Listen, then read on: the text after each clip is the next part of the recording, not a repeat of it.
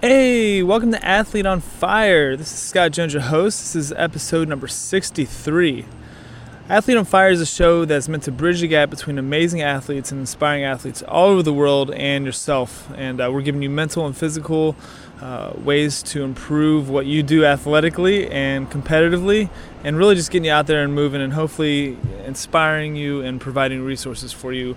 That's my goal for the show. I think we're doing a pretty good job at that. I'm really enjoying the engagement with listeners from all over the world, and today is no different with our guest from Australia. I do a really good intro when I hop on the line with her, so I'm not going to waste too much time, but just know that she's done some amazing things in the endurance world. She's got a unique perspective, and she's one of those people where I knew she was going to be amazing when I interviewed her, but after interviewing, there's so much more that we could have opened up that we didn't get to, and things that have to do with the future, what she's working on, things that she's done in the past. Just a really, really cool woman. I think you guys will really enjoy that. I'm coming to you guys from Nashville, Tennessee. My family is driving across the country. We're stopping in some unique places. St. Louis, went to the Children's Museum, which is just nuts. I can't even describe it.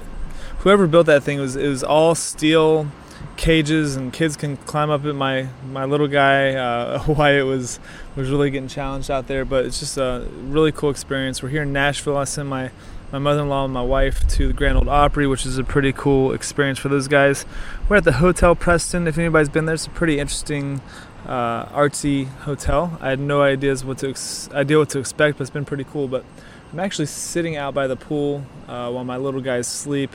It's not a typical thing. I'm usually in the office recording this, but I'm enjoying traveling and still interviewing some amazing athletes on the way. And it's crazy because today, with my interview with my Australian athlete that I interviewed today, that you guys will hear here in a few minutes, I had no disruptions whatsoever technologically with Skype. And usually I have one or two at home, so I was pretty pumped about that. So I hope you guys really enjoy the show. If you have any questions about what she's doing or how to reach out to one of the charities that she's working with, that's all at the end of the show. She's going to share that with you guys. If you really like what I'm doing here at Athlete on Fire, shoot me an email, athletesonfire@gmail.com. I'd be happy to talk with you about goals or questions about athletes I've had, or even if you have a recommendation of an athlete that you think would be really interesting on the show, I'd love to do that. I'm going to let the show go from this point on. You guys enjoy what today's guest has to say, and you're all athletes on fire. All you have to do is apply yourself. Thanks a lot. Prepare to be inspired by some of the most successful athletes on the planet. This is Athlete on Fire, your daily source of amazing stories that will ignite your pursuit of excellence and inspire you to be and do amazing things. Now, I have one question. Are you fired up? Hey, welcome to Athlete on Fire. I'm here with my guest. We're already laughing before we got started, but really quick, I want you guys to imagine that you've been dropped off in the middle of one of the largest, driest deserts in the world. Over the next 6 days, you're going to have to run, jog, walk, or crawl 155 miles through the incessant heat up to 120 degrees, across soft sand and hard-packed gravel, over sand dunes, multiple stories high, and down razor-sharp, rocky cliffs. You must do this carrying everything you need to survive: your clothes, your food, sunscreen, emergency medical supplies, and a sleeping bag, and a 20-pound pack on your back. Are you guys able to do that? Because our guest today has done this multiple times, and I'm excited to announce today Miss Samantha Gash. How you doing, Samantha? Hello, how are you? Good. I love that intro because you wrote it out for me off your website, and it's just unbelievable. And the fact that you've done this over 4 of the most extreme deserts in the world is amazing, and we're going to dive into that on the show today. But for anybody who's listening, this is Athlete on Fire, and what we do is we take amazing athletes from all over the world. Samantha's coming from Australia today, and we share their stories in hopes that we can bridge the gap to help you guys do some amazing things. So really quick, Samantha, before we dive into it, I'm just going to explain to you how this works, okay? Go for it. All right. So we have 3 segments today, and the first segment we're really just going to kind of hang out. And if you're here stateside and we're just grabbing a coffee or a beer or something, that's kind of what it's going to sound like. And that's called Athlete Defined. And our second segment is called Athlete on Fire. We're going to find out the mental and physical capacity it takes to really do some of these amazing things. And you have an accomplishment list that's as long as 20 scrolls down on the computer, so it's pretty cool. And then lastly, we're going to go to Athlete Inspired, and that's just about bringing a little bit of resource, a little bit of inspiration to everybody listening so they can go do some amazing things on their own. All right? Okay, let's go. All right, let's do this. So we're going to dive right into Athlete Defined. The first question I ask everybody is, you're 15 years old. It's a Saturday in the middle of the summer. What are you doing all day, and who are you doing it with? Oh, you know what? I haven't seen the sun for so long. It's almost hard for me to remember it. Okay, I would be outdoors. I would be probably running in the backyard, and I would have a packet of salt and vinegar chips with me. And yeah, I'd probably be wearing some little shorts and a t-shirt and just running outside. Nice. So where were you in the world at this point? Do you know what? When I was 15, I was living in Melbourne in my parents' home. And we lived about 35 kilometres away from the city. So we had an acre block. So there was lots of, it was kind of, we had big lakes around us and heaps of blackberry picking areas. So we were always outdoors, and there was lots of horses around us. I never played any like computer games as a kid. So we had a big rose garden. So my parents were just always outdoors doing different things. So we'd be gardening, or just playing our own games outside. Awesome. And really quick, you guys, if you're listening and you want to kind of follow along online, you can go to her website, samanthagash.net, simple as that. And, I always have websites kind of streaming in the background when I'm talking to my guests. And you got some great imagery, and I can't wait to dive into some of your adventures here. But before we do that, let's go back to your childhood a little bit. Tell me about your family. What were your parents like, if you were with both of them? Do you have any siblings? Just what kind of work ethic was instilled, if anything? Just kind of tell a little story about that. Yeah, so it's funny because obviously I do quite a bit of running now. So people just naturally presume that I come from a family of runners, or at least highly physically active people. My parents were active, but I suppose not in the athletic sense. My dad had polio as a child, and it's really impacted. One of his legs is slightly shorter than the other, so he doesn't run at all. But my mum is a workhorse, and she just gardens all the time. Like I kind of said, we had this acre block, and you'd think for an acre block you'd have a ride-on mower. But my mum doesn't actually want a ride-on mower. She likes kind of like the smaller hand-pushed one, and she just every week is going up and back down the garden just mowing. And I think she just loves to be outdoors and active in that kind of sense. And yeah, I have an older sister. She's 2 years older than me. Her name's Cassandra, and Cass is an engineer. And we're really different in a lot of sense, particularly when we were growing up. But it's interesting, she came out to one of my races in Egypt in 2010.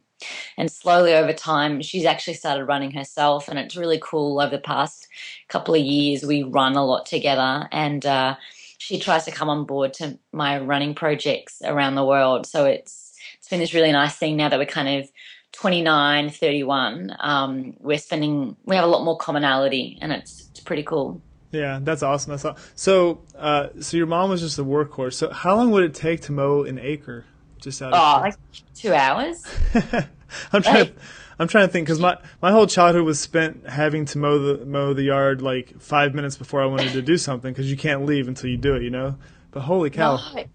Yeah, man, it was her therapeutic. And the funny thing is she'd come back into the house, and I don't know, like my sister and I might be sitting in the house, and Mum would come back and she'd be like completely black, because she'd just have like all the grass all over her face, all the dirt. And I don't know, she still loves it. I mean, she's had a hip operation on both sides.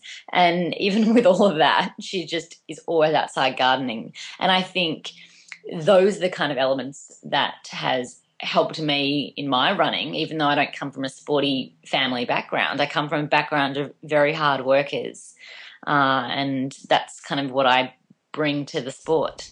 No, that's so cool. And we're going to talk a lot about your sport today, but I'm just trying to paint a picture about you a little bit more. So I know that you're a runner, and let's tell people who are listening why you're on the show today. Why did I reach out to Samantha Gash as an athlete on fire? I mean, what are some things that you've done? I mentioned the Four Deserts Challenge. You were really quick for anybody listening. You were the first female to complete that in the calendar year, as well as the youngest, I believe. Is that correct? Yeah, at the time in 2010, I was the youngest person. I believe there's there's probably someone younger now. And I was the first woman. So before I did that, there was only two professional, somewhat male athletes who had completed the 4 deserts in 1 year, and one of those was Dean Karnazes. So in 2010, there was just this bunch of, I would just say, everyday people who did like running, but probably were more intrigued by adventure and travel and exploring different cultures and pushing their own personal boundaries. And there was a bunch of those people who just wanted to tackle those 4 deserts in 1 year. And, I just happened to be one of them. And it was a pretty cool experience to share that journey with, people. There was people from Hong Kong, the UK, Singapore, people were kind of all over the globe. So we got a bit of a close-knit family of people who attempted that challenge. So that was in 2010, and really that was my first experience in ultramarathon running. Before then, I had completed 2 marathons, one in prep for that kind of the first race in the series, and then the one before in 2008. And it was completing my first marathon, which was just a really defining place in my life. And do you know what? I reckon it's the same for nearly everyone who does a marathon, because when you complete that, I think, well, for me, that didn't come from a sporty background. I just had this immense sense of like satisfaction that I could physically do something of such magnitude, and not just the race itself, but the commitment to the training. I had an 18-week program. I stuck to it. I slowly built up my mileage each weekend. And it was that sense of like empowerment from being committed to something that was completely different than what I'd been committed to in the past. Yeah. So that was the start for me then. That's so cool. And if, you guys go check out her website. She's done some cool stuff in 2014. Every year she's got some ridiculous events on there, which is really cool. I mean, even from crewing out of Badwater to doing some really cool charity stuff, which I want to talk about later on. I just think you've got a nice diversity there. But also, just let people know really quick, you actually have a job, right? Like, you're not a professional. I want to emphasize that because I think people think I run full time, and I don't. In fact, I work at a company called Red Gum Communications, and I will act as a change facilitator and a speaker in corporations and for individuals as well. So I do that full time, and my running has to be complementary to that. So whilst I do quite long expeditions and races, I have to balance it like everyone else who has a full-time job and likes to have any kind of sport. It's that challenge of time management, and it's working the ebbs and flows of, when you can maximize your training, when your training has to take a back seat even though you don't want it to. It's hard. If you're not a professional athlete, you can have many challenges. I had Dakota Jones stay with me for a week this year. And for those who don't know him, Dakota is this amazing runner from America. He's won a stack of races. He was in Australia doing this race called the Buffalo Stampede. But do you know what? It was my first insight into what life would be like if you were a professional athlete. He would wake up in the morning and he would spend, 30 minutes stretching whilst reading a book. And then he would have just, a little bite to eat, and then he would grab his handheld drink bottle and go for, like a 3-4 hour run. And then he would come back and his girlfriend would have made him this beautiful meal when he returned home. And then he would just relax. Yeah. And he would just kind of relax afterwards. His job essentially had been done, and then it was about recovery.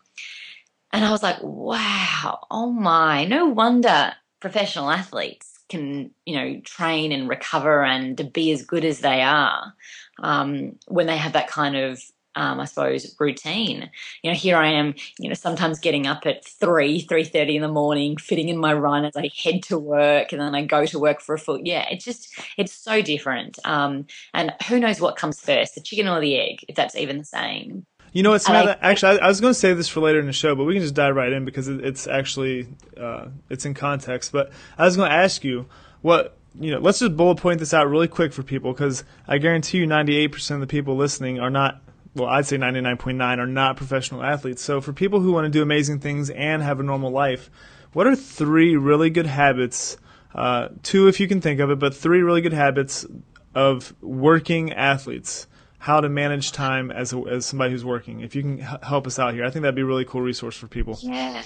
Well, when you say habits, that's an interesting one. But the first one is you just have to love what you do. So if you love your sport, you'll just naturally make time for it. I mean, if it's something forced or you're doing it out of a dare or because you think it's, a cool thing to do, I guarantee the motivation will wane when, work gets busy or, there's all these social commitments that you'd like to stick to. So if you have that love and passion for why you're doing it, that is the first essential step, in my opinion. And if you don't have that, well, there's definite ways you can find it, but it's a good starter. The next one is to have a supportive network of people that get what you do, because without that network, it becomes challenging at times to stick to your routine. We're naturally influenced by the people around us, and if you're around people that just think that your running is ridiculous, or your sport makes no sense to them and they can't understand why you'd get up early, or you might want to go to bed early, or you don't want to drink too much in the night time because you've got to get up early for a training run. I think it's hard to keep committed to whatever your plan and your focus is. And then the third one is just being really regimented with time, and accepting of the fact that you'll often not be able to do everything that you want to do, but you just have to prioritize the important stuff. So, right now for me, we'll talk about this later on in the project, but, I'm training for a particularly long run, but it has a really high logistical component to it as well, and then a fundraising component to it. And so I say my life is broken up into 3 things. Firstly, my work at Red Gun Communication. Secondly, it's the fundraising component. And then thirdly, it's the training side. And so I just I've determined those are the 3 most important things in my life right now. And I just need to work out how I balance those 3 things in kind of, I suppose, in equilibrium. So all of them are getting my attention. Awesome. And I always talk about the law of thirds when it comes to life, and you can break them down into a lot of different ways. They all kind of relate to the same thing. But really quick, just to wrap up what we're talking about here, guys, 3 habits to really balance the work and athletic piece. There's so many amazing athletes out there that are working real jobs, and Samantha's one of those. And number 1 is just to love what you're doing. The passion is going to really help you put energy towards it. Number 2 was to keep a network of people around you that actually get what you're doing. And that can go with entrepreneurial pursuits as well as athletic pursuits. Oh, yeah. And lastly is the time management, just learning how to prioritize your time. If you have to get up at 3 o'clock in the morning to get something in, then that might just be how you manage your time for that period in your life. And all of this kind of allow for success in athletics. And really, those go across the board. Those help for anything. But can I just say something? I remember when I studied a double degree in performing arts and law, and I was doing my honours in acting, and I was given a comment by my director at the time when, I don't know, I think I'd come into a performance piece and I hadn't learnt my lines.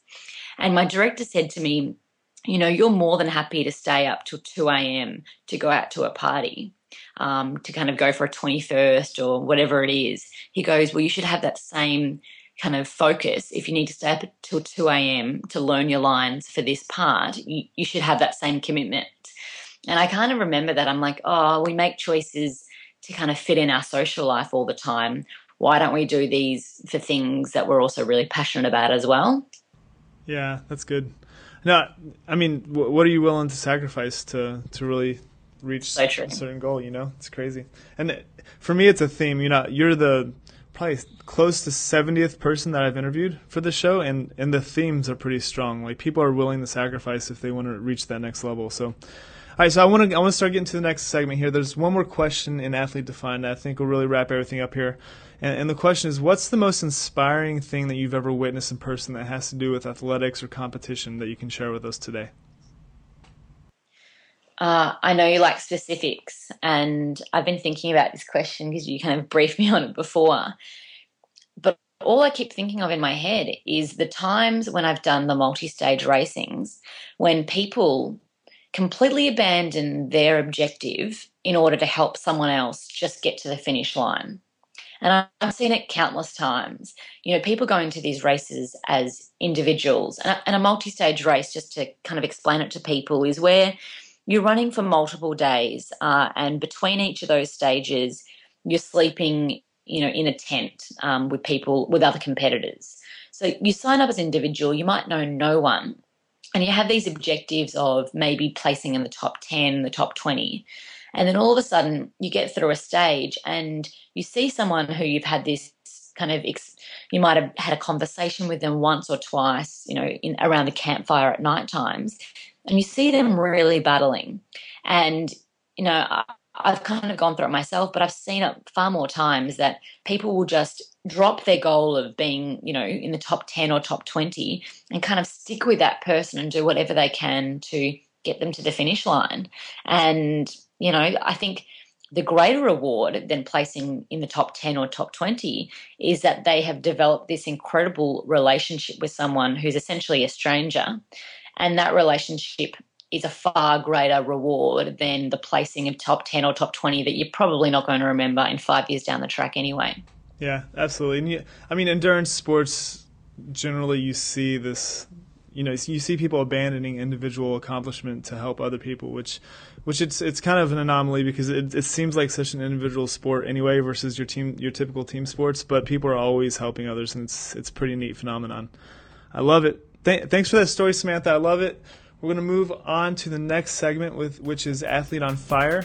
And this is more about the mental and physical stuff that really allows you to do these amazing things. And I always like to start this one off. If people are in the gym listening to us right now or they're out on the track, let's give them something to think about as far as their fitness is concerned. Do you have a good challenge? We call this Fitness on Fire.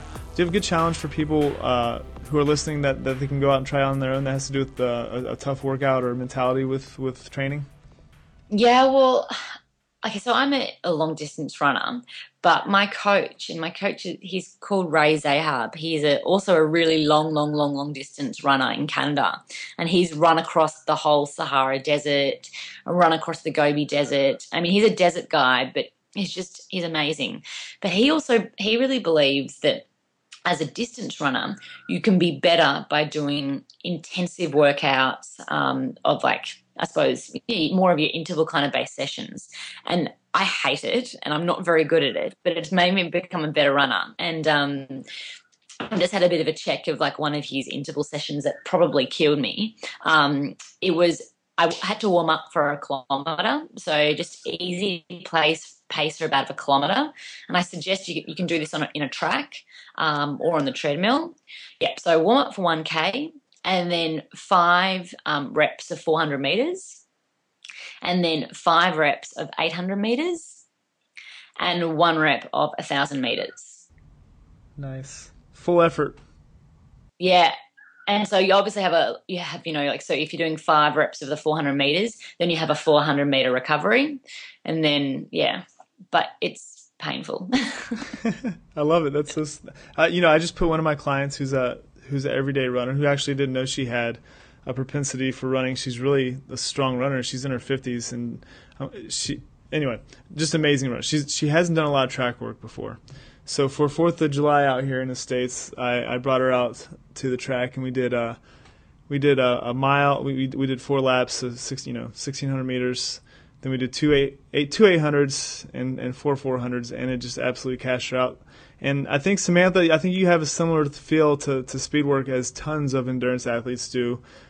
People love to be comfortable on a long run, and when you hop on the track, it's definitely not that. Even if you're doing these distances off of a track, it's just brutal. You just aren't used to it, Yeah, well, it's good to, because you're outside of your comfort zone once you go beyond, 100 Ks, you need to know what it's like. And the best way you can replicate it is kind of pushing at a shorter speed. Because we'll go on that long run on the weekend, and you'll often be running within yourself. And so interval speed work is the best way of kind of running outside of yourself. Absolutely. All right. Thank you for that. I appreciate it. Anybody out there, you guys got to try that workout out. All right. So diving into Athlete on Fire, do you have a good quote or mantra that you really like to fall back on? I'm a big fan for Marianne Williamson. And I don't know if you know this quote. It's kind of an adaptation of a speech said by Nelson Mandela in 1994.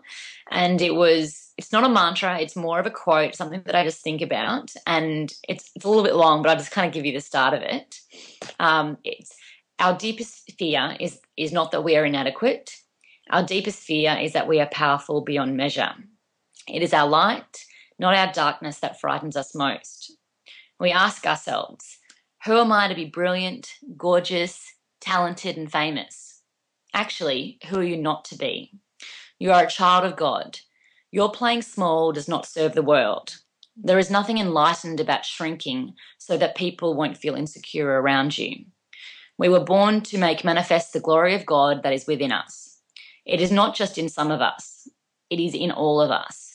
And when we let our own light shine, we unconsciously give other people permission to do the same. And as we are liberated from our own fear, our presence automatically liberates others. And so I kind of came across that, what I think is a really beautiful quote, a couple of years ago.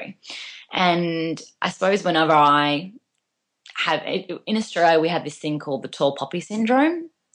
And it's where people who kind of are, I suppose, raising themselves to be an expert in an area or to be an authority on something or to be particularly good at something, it's a natural thing that people try and cut them down.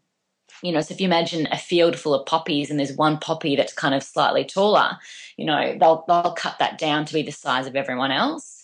And I feel like this quote is just giving people permission to do what they love to do. And if that so happens that they become great at it, well, in fact, they will be great at it, because when you love something, you will always stand out. And I think that's just a beautiful quote for that. Oh, that's so cool. There's only a few moments on the show where I really get the little goosebumps going, and it usually happens on quotes that people are passionate about. And you just reciting the quote, I could feel the passion. But for people who are listening, this is what this show's about, just to show you that people are getting outside of their comfort zone and they're willing to fail. And the fear of success, which is really what that quote really speaks to, is real in a lot of people, because you don't know what's going to happen when you get past a certain level and when you really reach that level that you're shooting for. And for me and for a lot of people listening, including you, Samantha, I think just really pushing yourself and not listening to all the negativity around you and just going for it is really powerful. So thanks for that. All right, so we got a lot of good stuff here. We're going to dive into the nuts and bolts of being an athlete, and a lot of that's mental and a lot of that's physical. We're going to dive into the mental first, and then we'll go right into the physical.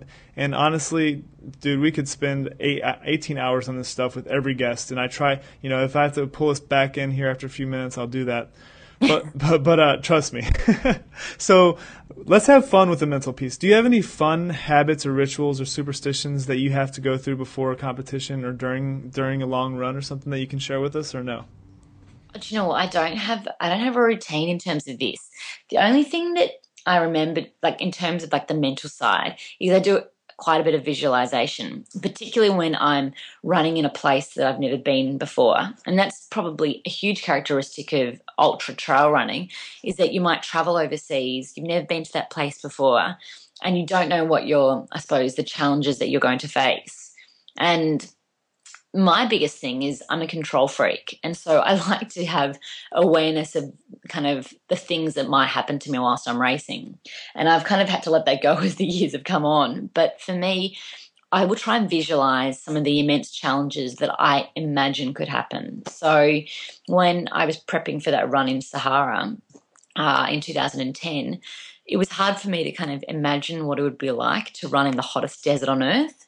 Yeah, I know I come from Australia, but Melbourne's warm, but it's, if I was out north, it'd be a lot warmer in Australia. So for me, I just visualize what it would be like to be super uncomfortable, and not just super uncomfortable, but the notion that I couldn't escape that for 5 or 6 days. And so I tried to find a way for my mind to just be comfortable with the idea of immense, discomfort.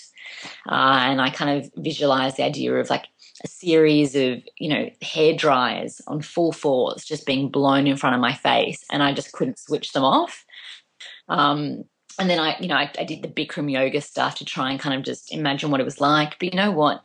Bikram yoga, you leave after an hour and a half. And so your mind's already going, okay, well, it's horrible right now. And I'm not comfortable, but I get to be reprieved from that an hour and a half later. And when I did the Sahara, you never escape that for the whole, 6 days that you're out there. So that kind of visualization was what I would do to prep for that. Oh, that's great. And visualization is a recurring theme in the show. And for you guys listening, I mean, all you need is a head and a mind to visualize, and it's one of the more powerful things you can do without really even having that much training in it. Of course, there's lots of ways to do it successfully, but really what Samantha's saying is just imagine everything that can possibly go right and wrong and how you deal with both of those before you go out and compete, and it's going to help a lot. And actually, while we're sitting here, the Desert Runners movie, it's actually a documentary about those 4 deserts that you ran across. If you guys want to check that out, it's desertrunnersmovie.com, and it's got some more biographies on some of the people she ran with. I'm sure. I don't know. Do you have any cool stories about someone or a couple people that you met over there that might be interesting to listeners right now? Just whether it was a relationship or something that happened during one of the things that would be really just a good story to share. Oh, I mean, you know what? That year was incredible in terms of the people that I met. For anyone who's seen the film or is going to see it, you'll see that I developed this pretty cool friendship with this New Zealand girl called Lisa Tamati. Now, Lisa, I knew of her before I did these races, and I was this complete novice. And Lise had run the length of New Zealand. She'd run like over 200 ultra marathons before she came to China when I first met her. And Lisa on the second day asked me if I wanted to run the long stage with her. So, bit of context: day 5, it's the longest stage of these, multi-stage races, anywhere between 70 to 100 Ks. And in this race, it was 99 Ks. And Lee said, how about we run together? And I was so flattered that she wanted to run with me, being completely inexperienced, but I was petrified at the same time. And here's just kind of a bit of a humorous story. It's not in the film, but it's kind of ridiculous and just kind of talks about the essence of how you break down boundaries with people when you do these races. We were running together for 18 hours on this long stage. And Lisa's strategy was just, let's go slowly. Let's not kind of try and break any records with speed, but let's not stop at all. And we get to about 7 p.m. at night. And when you expect the sun to die down, the sun got stronger. It's like the clouds parted and heat was beaming down onto us. And it was just awful. It was so stifling. It was so uncomfortable. Some of the kids had taken away the checkpoint markers, so we didn't know where we were going. So we're kind of running around, not knowing where we are. Our water's running out. And at one point, we see this stream on to the left of us. We run down to the stream, and we basically throw our bodies in the stream, and we're just crying. I mean, with these 2 grown women basically crying for their mummies because we're just completely despairing. And then, I can't even believe I did this, but Lisa said the next moment she turned around and I'm just going for a pee right next to her. In between this despair, I just was I really need to go to the bathroom. And all you think about is okay, I've got a need and now I need to deal with it. And so I just went and went to the toilet. And Lisa's whoa, I turn around and I'm crying, and then all of a sudden I see a bum in my face. So that's a moment about how you get very close with people really quickly. And the idea of walking 100 meters away from someone so you can go to the bathroom just seems a bit too painful. So you just do it right in front of them. Hey, there could be scarier things in the desert, I suppose, but a booty in your face, you're not expecting it. That's one of them. Yep. So mental stuff. I think visualization. That's a great mental key. The stories with people when you're competing. Of course, the endurance stuff. You probably come out feeling like you're a huge teammate or lifelong friend after a lot of this stuff. But what about when you're out there and you have thoughts of quitting? I mean, what's the quickest way to get from quitting to not even thinking about it? Well, the one commonality between the people who completed these races is that they didn't entertain into their mind at all the concept of quitting. And, this is a double-edged sword because, and I'll explain that in a moment, but I think it's a really crucial thing when you're doing these endurance events. If you've entertained the idea of quitting before you start, you're basically giving yourself permission to pull out when the going gets tough. And I guarantee you the going will get tough. So if you say to yourself, well, if my knee, like I'm going into this race and I've got this like slight knee injury, it's kind of just this bit of a pain. There is no doubt when you're hurting, your knee is going to start kind of telling you signs that, it's flaring up or it's worse than what it is. And so you basically legitimize pulling out because you've almost created that body's response to what you've said is your pull out trigger. And so I would see that time and time again. Whoever said they had a lingering injury going into a race, that would be something that would definitely flare up. And I think the mind is so powerful about putting those kind of things at bay. Obviously, acute injuries, if it happens, it happens. But I think your mind is so much more powerful than you give it credit for. At the same time, I think it's really important, and I've experienced some pretty horrific things through endurance racing. I think it's really important that you are capable of reading your body's signals when there truly is something going wrong. So I was in a race in 2011 and a bushfire erupted during the course.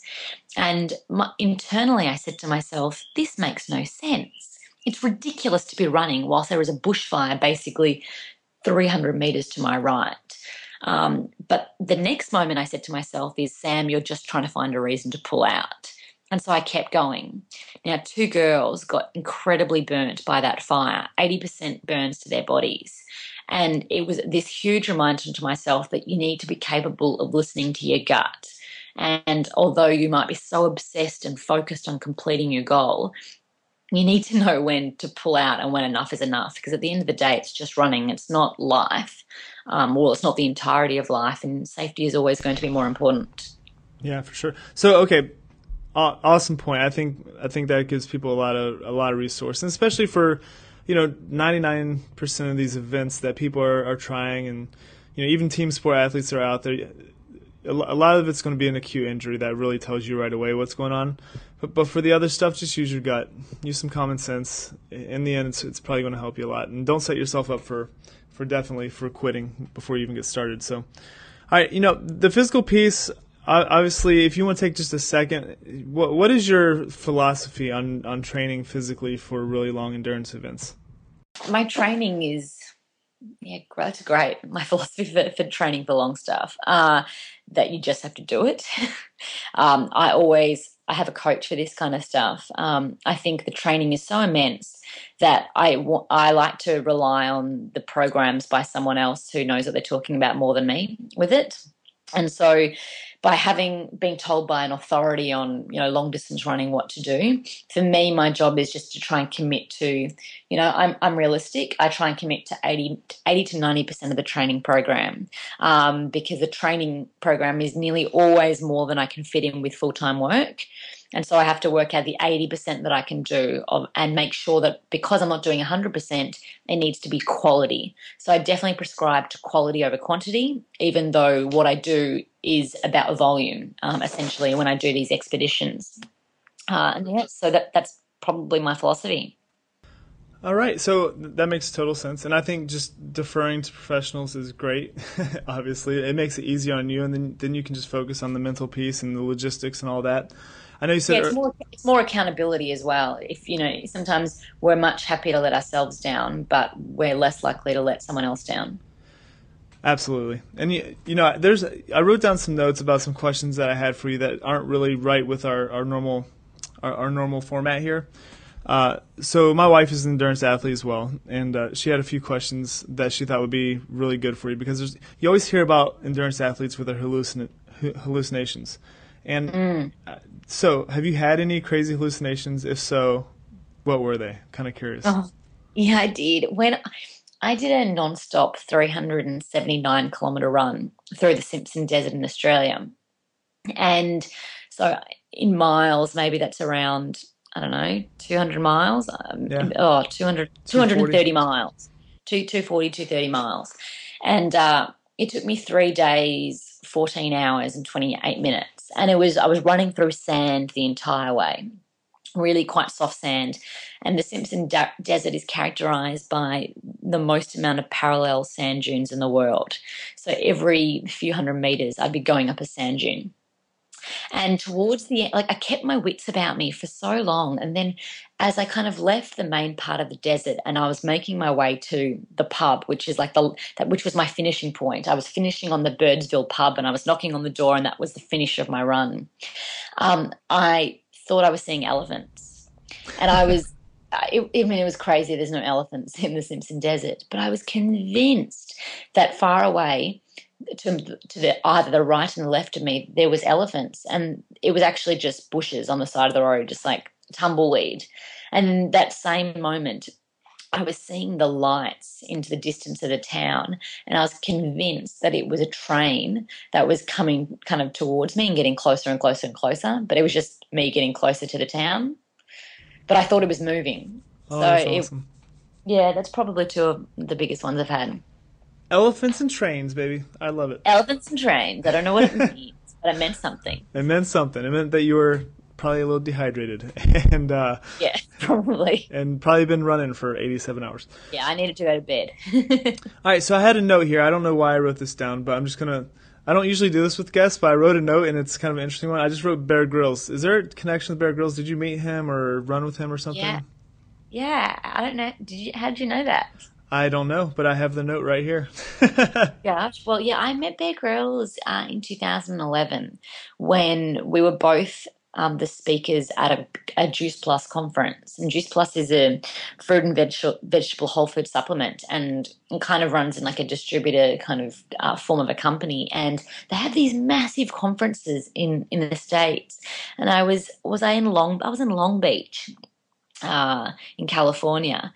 And I spoke on a panel with 4 other people, on the first night, and then Bear Grylls spoke the next day. And I was sitting in the audience with 2 of Bear Grylls' friends, and as he was talking, I was so intrigued by what he was saying. In fact, there was about 6,000 people in that audience, and everyone was at the edge of their seats, and there wasn't a cough. There was not a cough heard in the room. And I thought he would be really full of energy when he spoke, and kind of all over the place and jumping from, spot to spot. But he's a very controlled speaker and with so much heart and depth. And as he was speaking, it was amazing. So these guys who knew Bear, they kind of like whispered in my ear, "Oh, you're the girl version of Bear Grylls." And I'm like, "Oh my God, what a compliment." And they introduced me to him afterwards. And there was a whole swarm of people, and I'm very vertically challenged. I'm under 5 foot. And these guys just had to drag me into the middle of this like group of people, and they introduced me to Bear Grylls afterwards, and we had a little bit of a chat, and yeah, it was pretty cool. I think he's amazing. Yeah, he's an amazing guy. No, I had that note there. I don't know because I probably put it down a week ago, but yeah, thanks for sharing that story. It's really cool. He's an amazing dude. You should have challenged him to run across the Atacama, Yeah, well, I haven't done the Atacama. I want to challenge him to do what I'm doing next. Come out for a day with me. Yeah. Oh, yeah. So actually, let's go into that because I know you have a charitable thing coming up, and the Freedom Runners. Is that right? And then you have this huge 32-day event. I read. Share with us what that's all about. What are you working on in South Africa that you can share with us right now? Yeah. So I am running. Okay, so the physical side is going to make me sound crazy, but I guarantee you I'm not a crazy person. In fact, I would say I'm the most moderate ultra runner that you can find. Oh, okay, maybe not that you can find. That's an exaggeration. So I am running for 32 days and averaging 80 Ks a day. Basically, I'm running across South Africa, and I'm running. It's not a race. It's definitely much more of an expedition. I'm running with a lady from the UK called Mimi Anderson, and she is 51 years of age. And we go from Pietermaritzburg all the way to Cape Town. And so, if anyone who knows South Africa, we're running not on the coast but more inland, and we're running on a mountain bike track that also goes off into these really technical sections called features. So yes, the physical side of it is, pretty intense. But the reason that made me do it is when I learnt that 1 in 3 South African girls don't go to school when they have their periods because There's for a few reasons, but one of the biggest reasons is because I can't afford our feminine hygiene products. And do you know what? This just really blew my mind. I think of South Africa as probably one of the most developed countries in that region. And the idea that there's such high stats of girls who aren't able to go to school because they've, one of the most natural things that happens to their bodies, it took me back. And as a bit of background to myself, I studied a law degree for the purpose of wanting to be able to make a difference to social issues that I cared about. And so when Mimi asked if I was interested in doing this run, the first thought I had was no way. Like, there's no interest to run that kind of distance. But then when I thought that running for 32 days could stand for so much more, essentially it could stand for an advertising campaign, raising awareness to that particular issue about basically a hindrance for girls being able to get an education and then getting confidence and empowerment, because that's what happens through education. So Mimi and I spent several months devising this, I suppose, plan for how we could raise money for something that could be really tangible. So we decided to set up a social enterprise business in partnership with the global NGO Save the Children. And the business would employ 12 women to manufacture affordable feminine hygiene products. And those products would be just distributed at low cost to girls within that community, or in a specific community. And the whole purpose is, yes, it's about education for people. It's for employment for those 12 women, but it's just about these young women within South Africa being able to have an opportunity, one, to education and just to have confidence in themselves. So that's what I'm doing in like 80 days' time. I fly over to Cape Town, and then we begin this quite intense, averaging 80 Ks a day for 32 days. Wow, so that's just about 50 miles a day. That's unbelievable, Samantha. So, hey, is there anywhere that we can find information about that besides your website, or is that it? Yeah, there is 2 places that you can go for it. So the first way is on our website, which is freedomrunners.org. So Freedom Runners, all lowercase, one word, .org. And that's our, obviously, expedition website. We've got heaps of articles on there, and also once we do the expedition, we'll have a big map on there that tracks where we are, and we'll have heaps of video content. But we've also got I don't know if you've heard about it. You guys have got Kickstarter in the US, but in Australia, one of our platforms that we have as a crowd-raising platform is called Pozible, Pozible. And we've got a Pozible campaign at the moment that we're trying to raise 16 grand in 60 days. So we've had the campaign up for 16 days so far, and we've raised $8,190. So we're over halfway to getting the 16K, and unfortunately, unless we get all of the 16,000, we get none of it. So I'll put up on the Freedom Runners website. I don't think we have it up there yet, but I'll put the link to our Pozible campaign, because we actually have heaps of rewards. So for any money that you pledge to our campaign, which goes to the social enterprise, we've got baths, we've got, which are those, there's headbands that you wear on your head. We've got gluten-free ebooks. We've got Freedom Runners T-shirts. We've got online coaching, a bulletproof legs program, all these different things that we'll give to you in exchange for your dollars towards our charity focus. So, yeah, I'd love if anyone feels connected to obviously what we're doing in South Africa and how we're doing it. I'd love for them to kind of pledge their support to the project. Awesome. Yeah, I will definitely link that up. I think it's just amazing. And we've gone over time here today, but I'm happy to go over time when we have such amazing content. I appreciate your time today too, Samantha. So let's move on. We're going to go to the last segment, which is the shortest, and it's called Athlete Inspired. But before we do that, we like to have a little fun before we dive into that. So we like to do a little quiz. It's been inspired from a couple shows I've watched or listened to over the years. And basically what this one is you've run through 4 deserts, of course, 4 of the most extreme deserts in the world. But I want to know, what do you know about the 4 seasons? The hotel? No. The 4 seasons? The the weather? The musical group from the 60s and 70s and 50s. Oh, I don't know that much. Nothing. Okay, so there's a movie out called Jersey Boys. It's in the States. Oh, yeah, so I know Jersey. Yep, I know a bit. So those are the 4 seasons. We're going to quiz you on these guys, okay? You ready? But I know nothing. Okay, keep going. Ideally, you don't. This is the fun part of it all. All right. Oh, okay. Gotcha. So these are going to be multiple choice since you don't know anything about it. Are you ready? Mm-hmm. Yeah. All right. Where did the name Four Seasons come from for the band? Was it A, the Four Seasons, duh, B, the four aspects of human emotion, anger, happiness, sadness, and indifference, or C, a bowling alley? A bowling alley. Boom. Actually, the movie's really good. I saw it a couple weeks ago. All right, next. You actually got that right, and you don't know anything. This is really sad. Number 2. What inspired the famous song Ragdoll? Was it A, Frankie Valli's favorite childhood toy? Was it B, a windshield washer? Or was it C, when Bob Gaudio was attacked by a dog and thrown around like a rag doll? B. A windshield washer. Unbelievable. Okay. 2 for 2. We're going to the last one. The last one is Frankie Valli had a family member with ties to what 80s TV show? Was it A, Full House, B, Saved by the Bell, or C, The Smurfs? Oh, Saved by the Bell.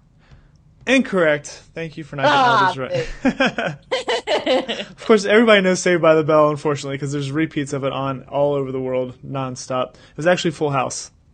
Okay, that was my second guess. So I had no idea about any of those, but I'm a question queen. If studying a law degree, you have quite a few multiple questions, and there is a science behind it. So there is. I mean, just the testing alone.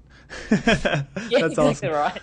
All right, so we're gonna go to the last segment here, and we're gonna give a little resource, but really it's just to wrap up. And the first question, and I have a feeling I know the answer, but is legacy important to you?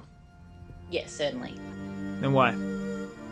I just think, I can only say it from my point of view. I just feel really privileged with the opportunities that I've been able to have, and I suppose I do feel this, desire, but also obligation to be able to contribute back, and not in a way that makes no sense. Like, it's got to be an authentic connection in how I want to have a legacy and contribution. But I just think it's, for those who have had blessed opportunities, great education, that it's just something very easy that we can do. And people think it's harder than what it is, and it's really not. No, absolutely. Good answer. All right. So do you have a book that you can recommend to our listeners that you really like, that really you draw from? Yeah, I was given it to by my good friend Charlie Syme the other day, and it's called Half the Sky, How to Change the World. I'm actually reading it right now because it's just so relevant for what I'm trying to do in South Africa. It's by Nicholas Christoph and Cheryl Wooden, and it really talks about education and how education is the barrier, or is the way that women are able to get out of the situations that they are and out of poverty. I mean, it goes through a lot of stuff, but that's one of the greatest sentiments I've taken out of it. Awesome. Yeah, we'll link up any resources that are interesting from the show. We will link up on the show notes at athleteonfire.com. You guys just click on the podcast link. That's how we get to all these shows. There's other resources as well, of course. All right, so we have 2 questions left here, Samantha. The first one is, we're so connected. Why don't you just tell people how they can connect with you online and through social? Yeah, so I'm on, your typical Facebook, Twitter, Instagram. So just Samantha Gash. Nothing funny. That's just my name. You can connect with me there. Obviously, the freedomrunners.org website. And Scott will give you the Possible link as well. But you can also just donate directly to our link through Save the Children, and that's all on our Freedom Runners page that you can find. And then samanthagash.com. So the major ways that you can connect with me. Awesome. So we're going to wrap everything up. We're going to go back to a question I asked you in the very beginning about the 15-year-old version of yourself and what you were doing when you're younger. So right now, why don't you just give that 15-year-old version of yourself some advice? Oh, good question.